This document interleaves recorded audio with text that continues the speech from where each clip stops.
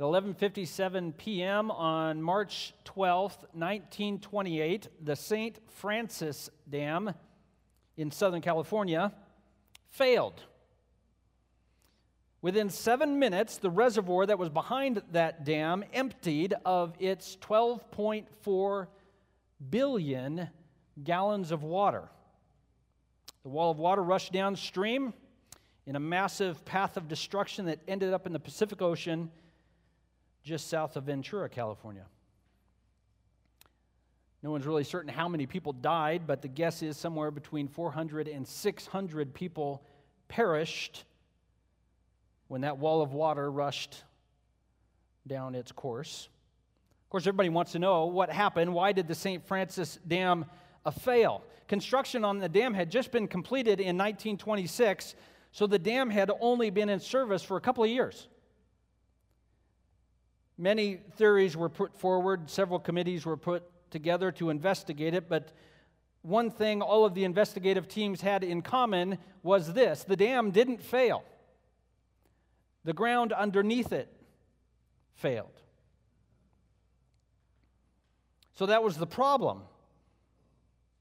After the dam was completed, the reservoir was filled, and the engineer of the dam would inspect it on a very regular basis. And as with any dam, when it's new, cracks and fissures appear in the concrete. Leaks would begin to show themselves in the dam. And all of this is very normal. The fissures would be repaired, the leaks would be rerouted, and they would be patched. It's all very normal for a new dam. For example, the Hoover Dam, you've heard of it? On any given day, the seepage at the Hoover Dam from the walls of the canyon around it, as well as the structure itself, is measured at 2,600 gallons of water per minute. So a leaky dam is a part of how dams are intended to operate.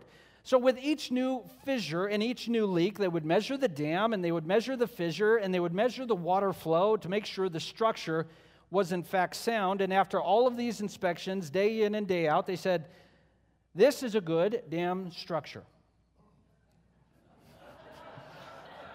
You're welcome. In fact, the chief engineer of the dam had showed up on March 12th, the day of the failure. Another leak had appeared.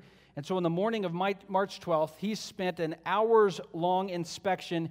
He inspected every crack, every fissure, every leak. And when he was done, he said, you know what, long term, there's a couple of things we're going to need to correct, but this structure is sound. And he had no idea this giant 180-foot wall of concrete he was standing in front of that night while he was sleeping would be washed downstream. One of the investigative committees put it this way: the type of the dam and the size of the dam were in fact sufficient.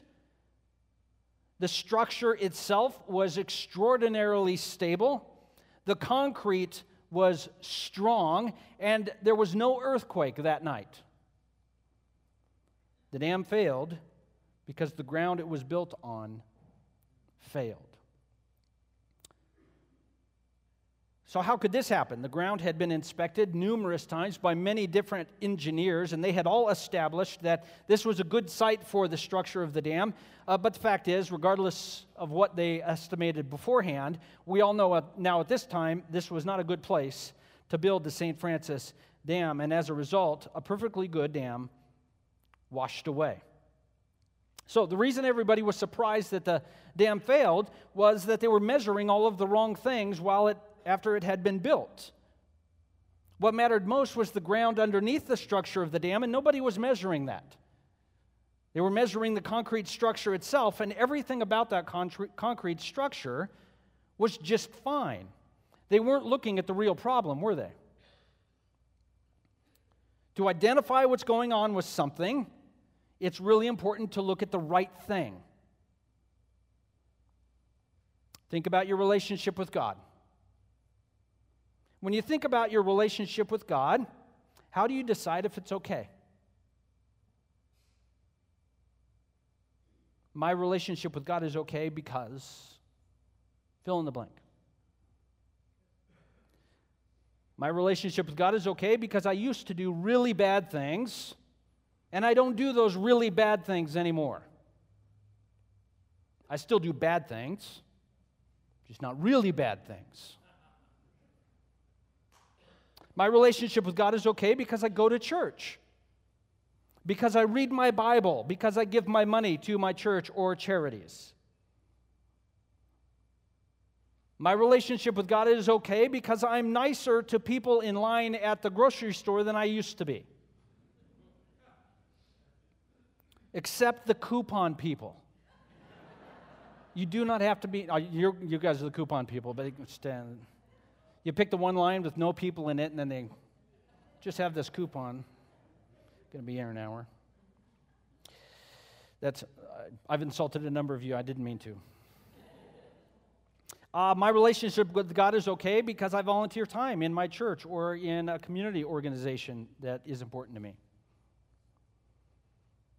My relationship with God is okay because I educate my children however you think you ought to. I educate my children in public school, or I educate my children in Christian school, or I educate my children in homeschool.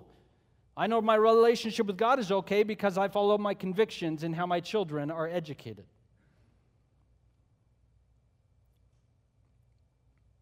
I know my relationship with God is okay because I have the right views and beliefs about the end of times.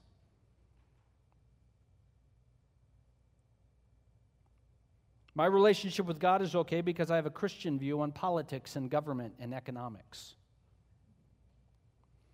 Now, what's funny is I was reading through all of those things. There's one or two or maybe several in there that you said, that's just silly. And for every one of those that you said, that is just silly, there was somebody else in the room that said, that is the most important thing I can think of. John, the author of 1 John, wants us to have a good way of knowing what our relationship with God is like. He wants us to measure the right thing. And this is what we're going to discover in 1 John 3:11 through 4:6. And here it is. Are you ready? We know God is in us when we love one another. We know God is in us when we love one another. You have your finger still in your Bible in 1 John chapter 3, verse 11? Let's begin there. We know God is in us when we love one another. First, to not love is to hate like Cain. Did you hear what I said? That's a little shocking, isn't it? We know God is in us when we love one another, and the first point he's going to make is to not love is to hate like Cain. So this is the argument John is about to make. There are two things that we all would agree are bad. To not love is not very good, right? Are we agreed? We all said we should love. So to not love, that's not good.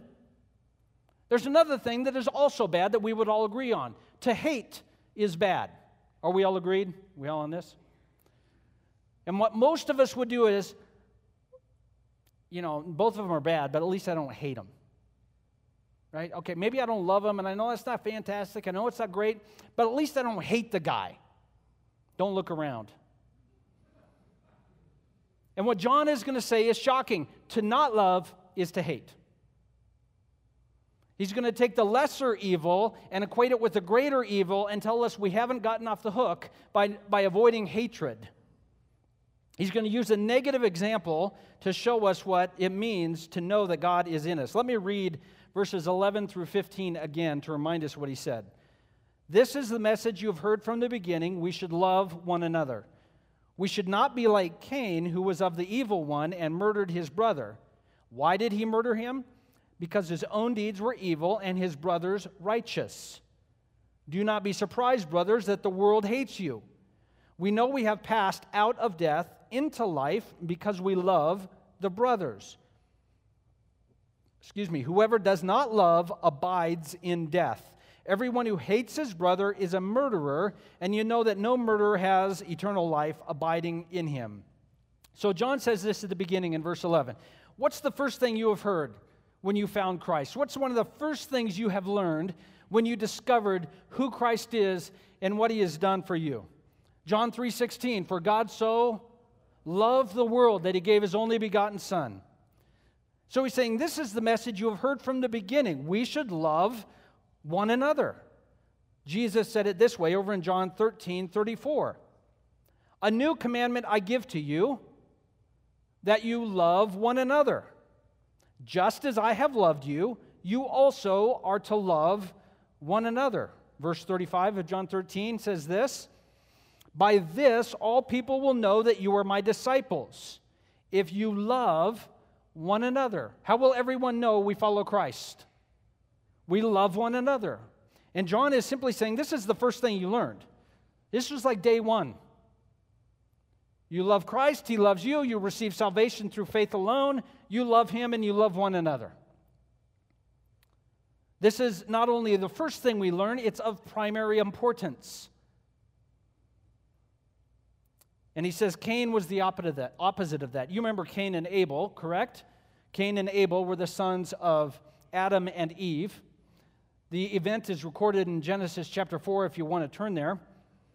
But Cain and Abel both offered worship to God. Abel offered a sacrifice of an animal, and Cain offered an unworthy sacrifice. God accepted Abel's sacrifice. God was displeased with Cain. We're not exactly sure why, but we do know from the other passages in Scripture that Cain was filled with sin and hatred. So he was not seeking relationship with God. And Cain was jealous of Abel's righteousness.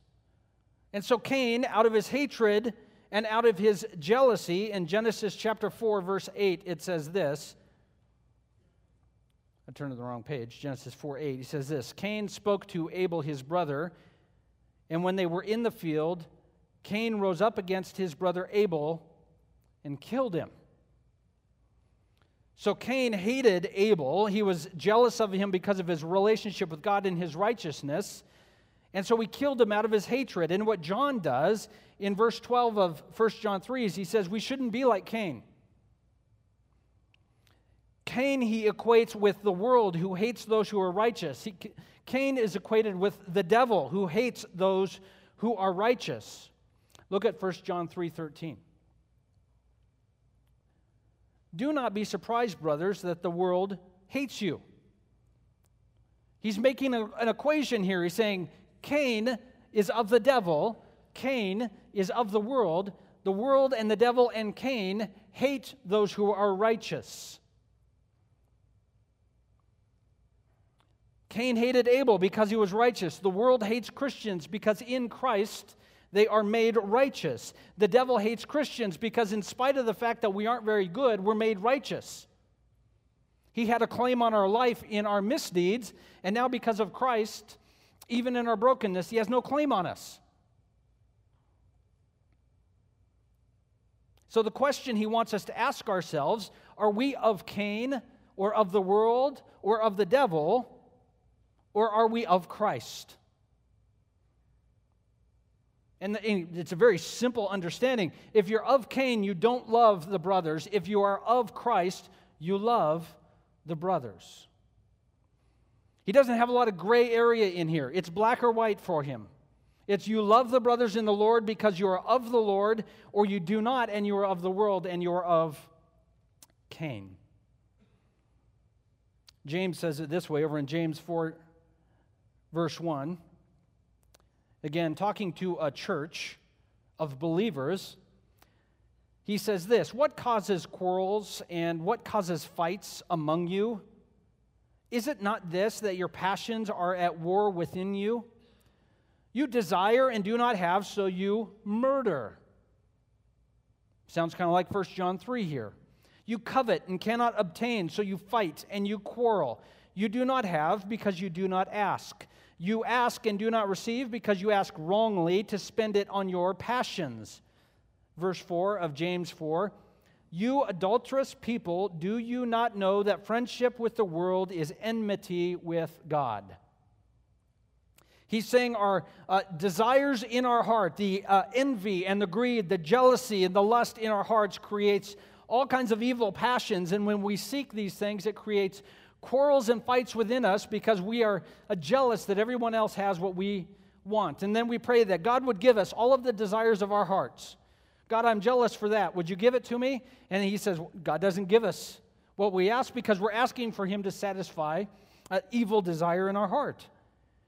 And he says to be inflamed with anger and hatred at brothers and sisters because of jealousy is simply to be described this way: you adulterous people. To have a lack of love or to have hatred or envy or jealousy towards brothers and sisters in the Lord is to commit adultery against God himself.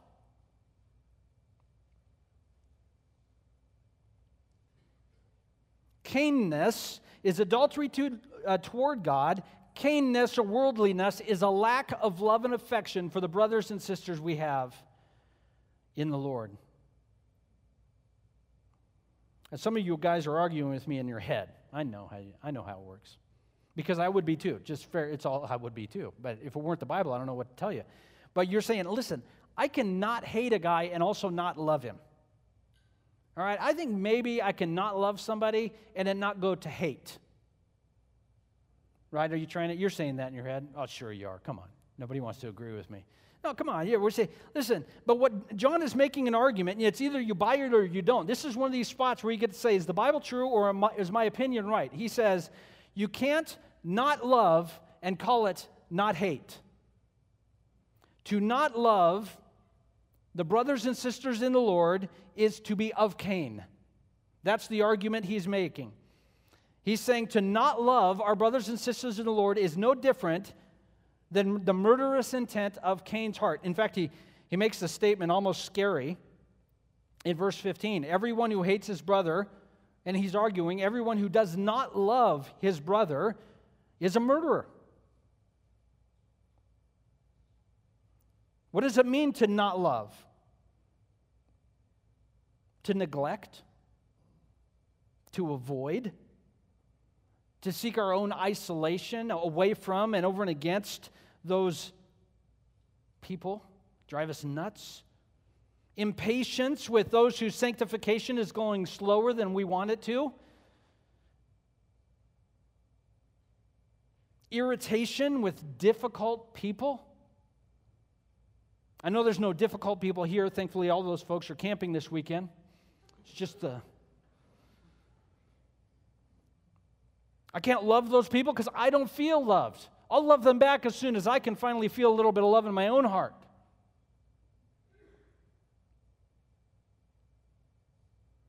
John doesn't pull any punches here. He doesn't give us an out. He doesn't give us an eject button. He doesn't say, love the brothers and sisters except for this one situation where you don't have to. What does he say? To not love is to hate like Cain. We know God is in us when we love one another, and to not love one another fractures the confidence we might otherwise have to know He is in us.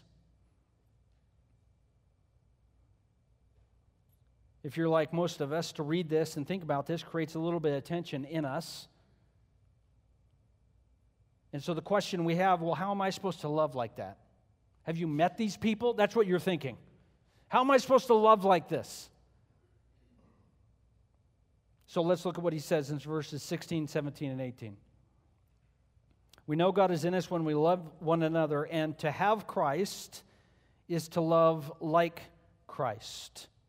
To have Christ is to love like Christ. So if the question is, to not love is to hate like Cain, then the question is, how do I do that? What does that look like? Well, to have Christ is to love like Christ. So let me read these verses again. Verses 16, 17, and 18 of 1 John 3. By this we know love, that He laid down His life for us, and we ought to lay down our lives for the brothers. If anyone has the world's goods and sees his brother in need, yet closes his heart against him, how does God's love abide in him? Little children, let us not love in word or talk, but in deed and in truth. To love like Christ is to remember the way in which Christ loved. He laid down His life for sinners. His love for us was at the cost of His life and the cost of His comfort.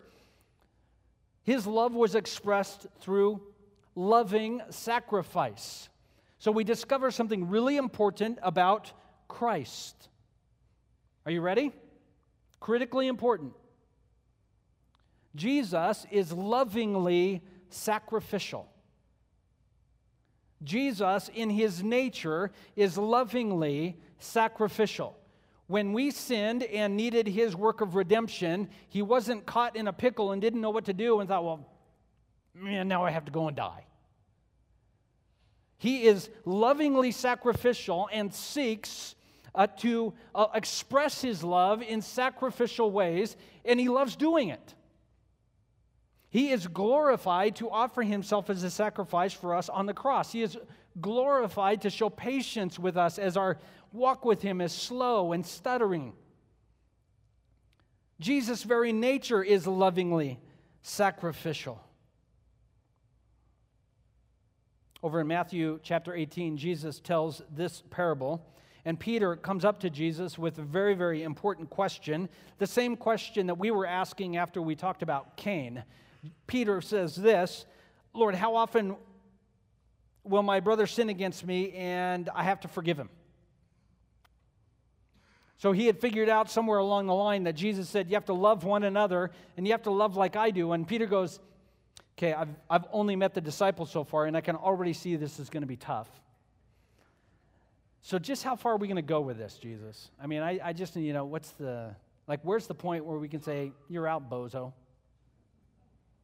And Jesus told him this parable in an answer. The kingdom of heaven is like a king, and he wanted to settle his accounts with his servants. So he began to settle, and one of his servants was brought before him, and this servant owed him 10,000 talents. That's a lot of money. And since he couldn't repay it, his master ordered all of his things to be sold. Sell his wife, sell his children, sell all his possessions, so that payment could be made to pay his debt. The servant fell on his knees. He was about to lose everything. And he begged the king, have patience with me. I'll pay you back, I promise. I mean, it was a ridiculous thing to say. The guy didn't have $10, much less 10,000 talents. Out of pity for him, the master of that servant released him and just forgave the whole debt. Just canceled the whole debt. Didn't set up a payment plan, didn't set up a low interest, didn't send him to consumer credit counseling. He said, never mind, don't worry about it. I got a lot of money. I'm squared away. And so then the servant goes out and finds another fellow servant who owes him a few hundred denarii, which isn't a lot of money. It's like 3 full punch cards at human being is basically what he owed. He grabbed this guy and started choking him and was going to demand repayment, was going to throw him into prison, debtor's prison, to be tortured.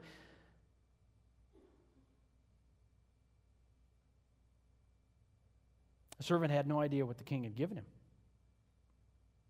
And Jesus is saying, I want you to understand, this is the kind of king I am. You show up and I'm just going to wipe it out. I'm not even doing it begrudgingly. I'm doing it because I'm into it. Jesus said, you show up with your debt, and the one thing I can't wait to do, he's just giddy. He's waiting. Please ask me to forgive it. I'll do it. Try me. But this servant misunderstood when he went out to his fellow servant, because although he had been forgiven of the debt, he had no understanding of the nature of the forgiver. He had missed the love and affection of the forgiver. And Jesus is trying to remind us here, if you're asking how much to love or how to forgive, you have simply lost perspective completely. Somehow you have missed the king. Because if you see the king and the way he forgives and the way he grants love and the way he offers himself, that question is never going to come up. Because there was no way another individual could exceed indebtedness to me what the king has forgiven me of. To have Christ is to have Christ fill our hearts with his loving nature, his sacrificial nature. So here's the bad news. How is it that we understand how much Christ loves us? How is it that we come to understand how much it is that Jesus has forgiven us? It's quite simple. To explore the depths of Christ's love, to explore the depths of what he paid on the cross, requires we explore the depths of our indebtedness. We must know how much we owed him. And the more we discover we owed him, the more we're going to be floored by the outrageous nature of his grace. This is why self-righteous people always struggle with forgiveness. Because I have to forgive this yahoo. I've never done anything like that guy. Anybody ever thought that? Can you believe the nerve of this guy that he would do this? I have never. I mean, clearly, even in those words, I'm betraying that I have completely misunderstood the nature of Christ's grace. I've completely underestimated the degree of my indebtedness. Forgive you for that? Are you kidding me? That's nothing. You would not believe the kinds of things I've been forgiven of. To have Christ is to love like Christ, and to have Christ is to plumb the depths of our indebtedness, and the deeper we go into our indebtedness, we discover His great grace is deeper still. It never ends. In John chapter 4, Jesus encounters a woman at Jacob's well in Samaria. She comes out and He asks her for a drink of water. She is surprised that a Jewish man is talking to a Samaritan woman.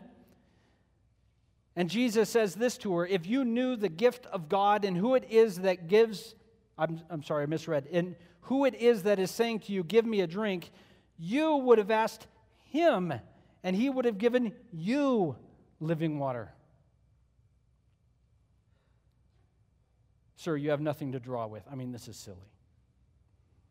And He talks with her and exposes the depravity of her own heart, the brokenness in her own life, her not having a husband and having been with 5 men who were not her husbands, and the man she currently was with was not her husband. What did He offer her? A pamphlet on healthy relationships?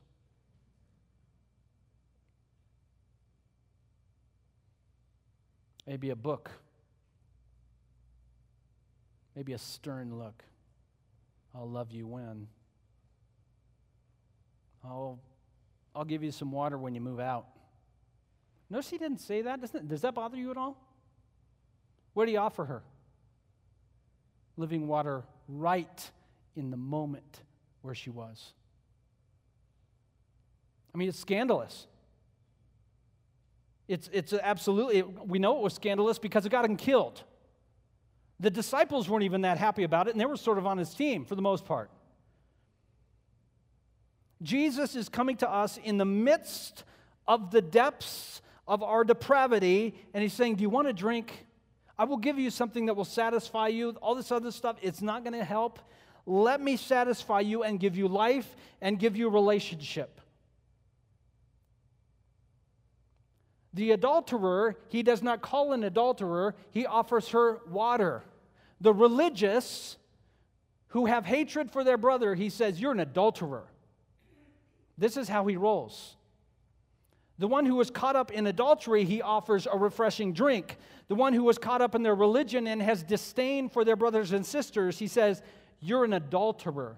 You have rejected the love of God for the love of something else in your hatred of your brothers and sisters.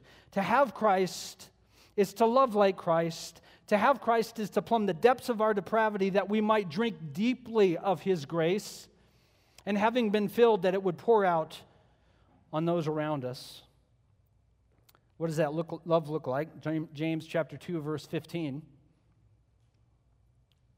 If a brother or sister is poorly clothed and lacking in daily food, and one of you says to them, go in peace and be warmed and filled without giving them the things they need, what good is that? The love of Christ, when it fills us and pours out into the life of others, will in fact be sacrificial, will in fact be costly. Christ's love is tangibly expressed in real-world terms, real-world cost. It is expressed lovingly to others who do not deserve it, have not earned it, will not be able to pay you back, and requires faith on our part because we have to give stuff we need to other people who have needs.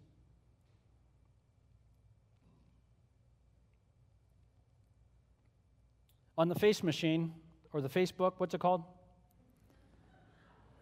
Something tragic will happen in somebody's life. I like to make fun of stuff we all do, so, well, here we go. Something bad happens. My thoughts and prayers are with you. And I'm a little bit sarcastic and cynical. I don't know if you've picked up on that. I always think, this is what I think. You can keep your thoughts. I don't know what, thank you for thinking, I guess, but what's that going to do?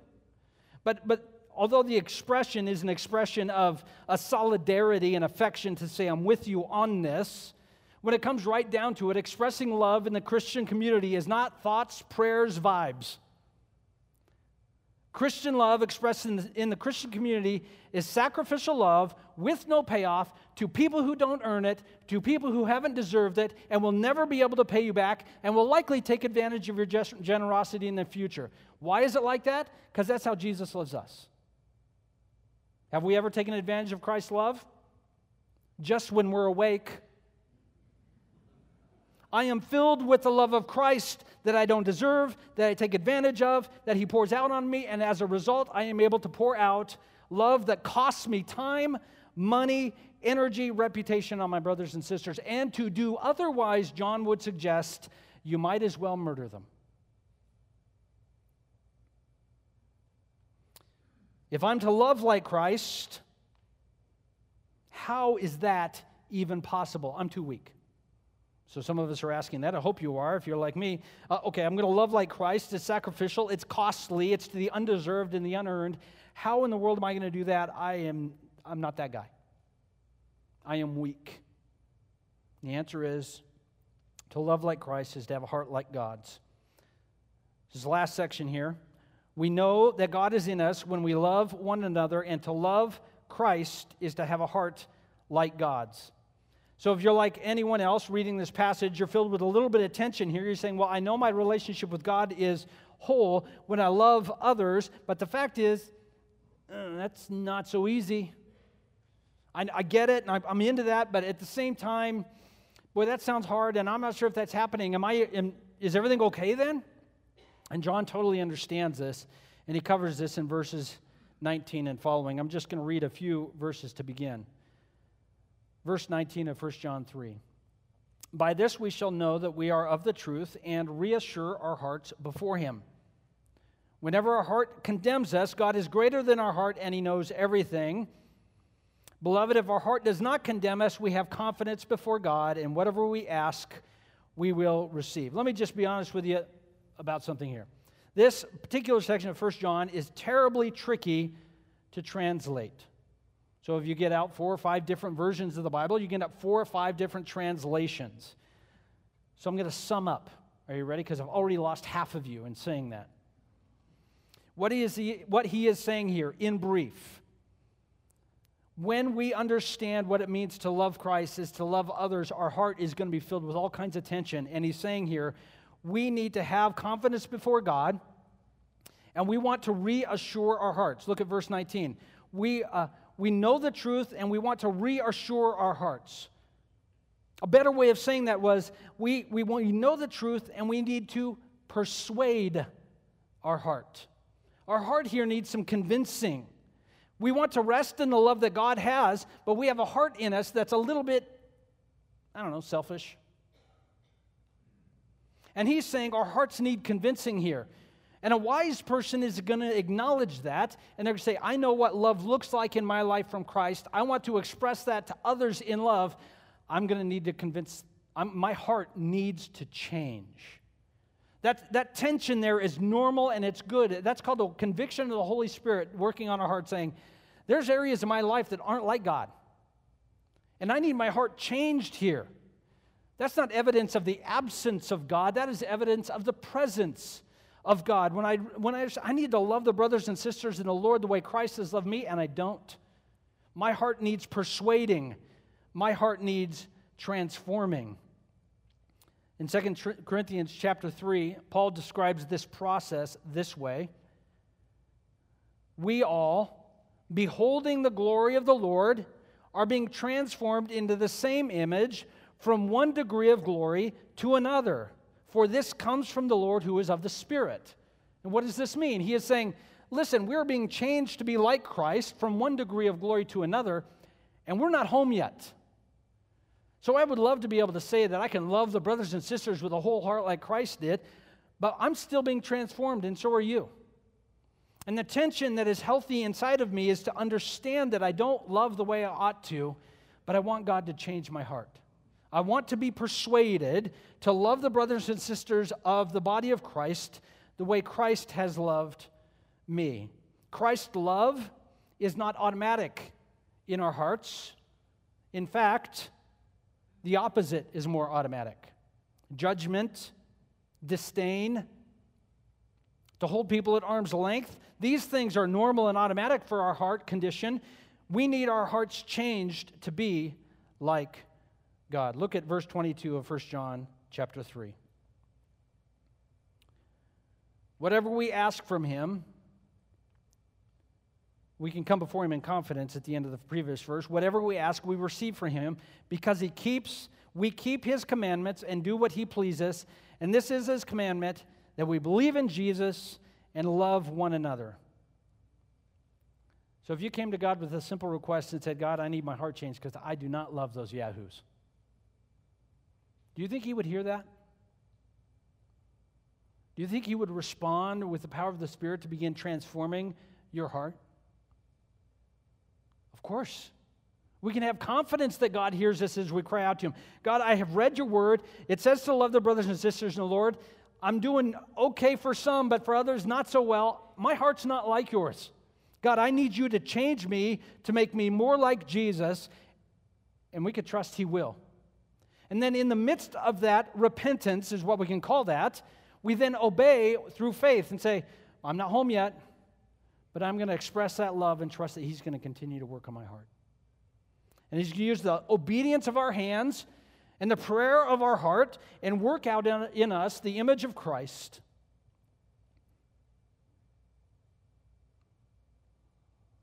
We obey by seeking Him to change us. He hears our prayers, and as we obey Him, He demonstrates His love to us and changes our hearts to be like Christ, that we might love others the way that Christ, in fact, loves us. I'm going to skip verses 1 through 6 of chapter 4 for the sake of time. And by skip, we will never return to them. So next week, we'll be beginning in verse 7 of chapter 4. But we have to understand this in regard to verses 1 through 6. He basically says, spirits of God say Jesus came in the flesh. Spirits who are not of God deny Jesus came in the flesh. And here's the thing that we need to understand. In our hearts, the reason this is a little bit hard to grapple with is we want a noble God who seeks noble people. If we have a noble God who seeks noble people, then we have permission to love only what? Noble people. Instead, God is not noble. He is humiliated. Philippians chapter 2, 5 through 11. That's how He's described. On purpose, humiliated as an expression of love, and He's seeking humiliated, dead sinners to love. Spoiler alert, that's us. And He wants, as a result, for us to love humiliated, dead sinners. To acknowledge Christ has come in the flesh is to acknowledge the depth of our own sinfulness. When we acknowledge the depth of our own sinfulness, we drink deeply of His grace. And when we do that, we pour out our love unconditionally on the people around us. What would it look like if a church could love like this?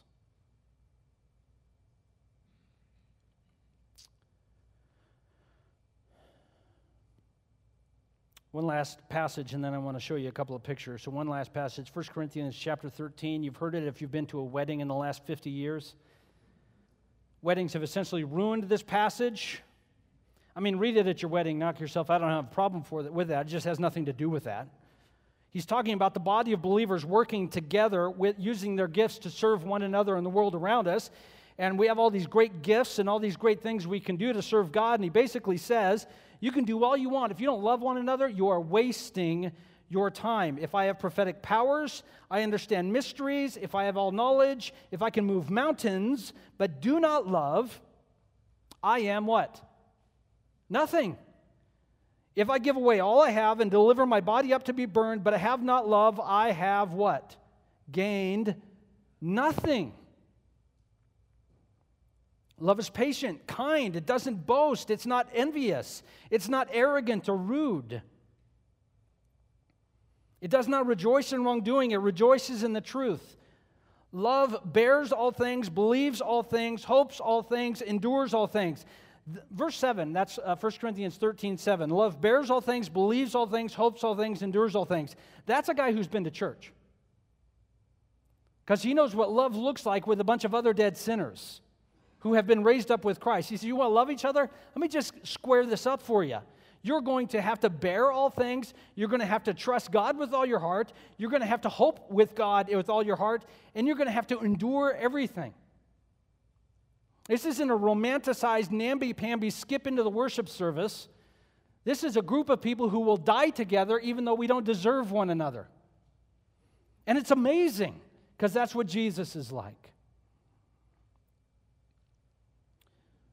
The first weekend I was gone, my son and I went up to Father-Son camp, and one of the cool things about Father-Son camp was they had a number of activities we got to do. The first one was the crash lab. Got a video here for you. The crash lab. We'll see if it works. It's nice. Oh, good swing. Nice. Slow-mo. Let's do that in slow-mo. Oh, yeah, we're happy. Oh, yeah, there we go. That's 6 clay targets. It's a 3 wood, real wood. It's a nice swing, shifting the weight to the left foot. Good follow-through. It's a nice swing. Okay, just leave it there, Laura. So the idea of this crash lab, we broke clay pigeons in all kinds of ways. We dropped weights on them. We got to throw them. We got the wrist rockets. All the guys in the room are like, okay, this is awesome. So that was fun. I don't know if you could see the grin on my face when I hit those targets. That was, number one, it was a nice swing. It always feels good to put a good swing on it. But breaking stuff is fun. Now all of a sudden you realize, how do I put that thing back together? I mean, look at it. There's my sin. And that was the lesson in this crash lab. There's my sin all over the floor. I mean, it was fun. Did you see the grin on my face? That's how sin is. We don't get dragged into sin kicking and screaming, do we? I mean, nobody had to convince us to do it. And there it is. Now what do we do? I mean, there's no putting that back together. All right, so then the next day they gave us this little board, and you can look at the next picture there, Laura. And it had this random drawing on it. You can't see it very well, but it's got this random pattern on it, and that's the one my son and I were given. It's green, blue, and gold. And what we're told to do is take this drywall compound, plaster kind of stuff, and smear it on this board. We were then going to take all those broken pieces, and we had to paint them the appropriate colors. So there's all those broken clay pigeons. And there's our cool little, is that kind of a cool little pattern? Yeah, and, a couple of guys working on a painting project takes longer than you might expect. So then we got to paint that, and that was fun, and then it set to dry. And then they told us on the last day, they say, hey, listen, on your way to the final session, go grab your design and bring it in. We all want to look at how each of us did our designs. And everybody did, some people did it like we did, a fairly compact design. There's our drawing hanging on the display wall. And then as people started coming in, something changed. Let's look at that next picture. We realized we all were a part of something bigger. You can't see ours. I know right where it is. We're a part of the globe there. It's actually a picture of the gospel. It's off to the left. Can't quite see it. There's Garden of Eden. There in the middle, you see the snake's tail. There's an apple. We're still waiting for the piece of the apple to come in. Do you see that? That's fall. And the next part of the gospel is the cross. There's the cross. So God created, then we sinned, and then we have the cross, and then we have restoration. One day, a world renewed. And what was this intended to illustrate was all of us had to take our brokenness, and God takes our brokenness and puts it back together into something it wasn't before. They're not clay pigeons anymore, is it? It's something wholly different. But here's what's critical to understand as brothers and sisters in the Lord. What does my tile mean if it's not with yours? Is meaningless. The only reason our tile has any significance in this portrait is because there's at least 8 other broken people all around mine. And this is what's funny, is we're supposed to love one another because of the work of redemption in our heart that is changing us into this glory and this story that God is telling. And what's the one thing we resent most about each other? The brokenness we bring to the table. This picture doesn't happen if something doesn't break. Because Christ pours out His love on us, we're able to come together with all of our brokenness, all of our hurt, all of our need, and all He's simply asking us to do is engage with one another, not because it's our story, but because we're a part of somebody else's much bigger story, and we can afford to love one another now. Because my life is not bound up in whether or not my tile looks okay. My life is bound up in whether or not God's story is working, and His story always works.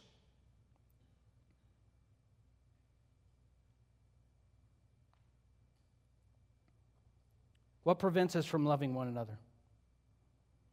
Cost, time and money. People are expensive.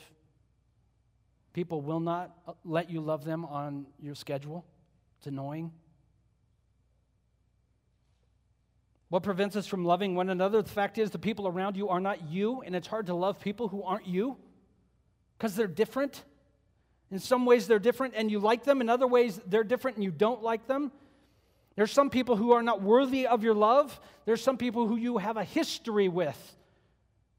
And that love is going to be hard.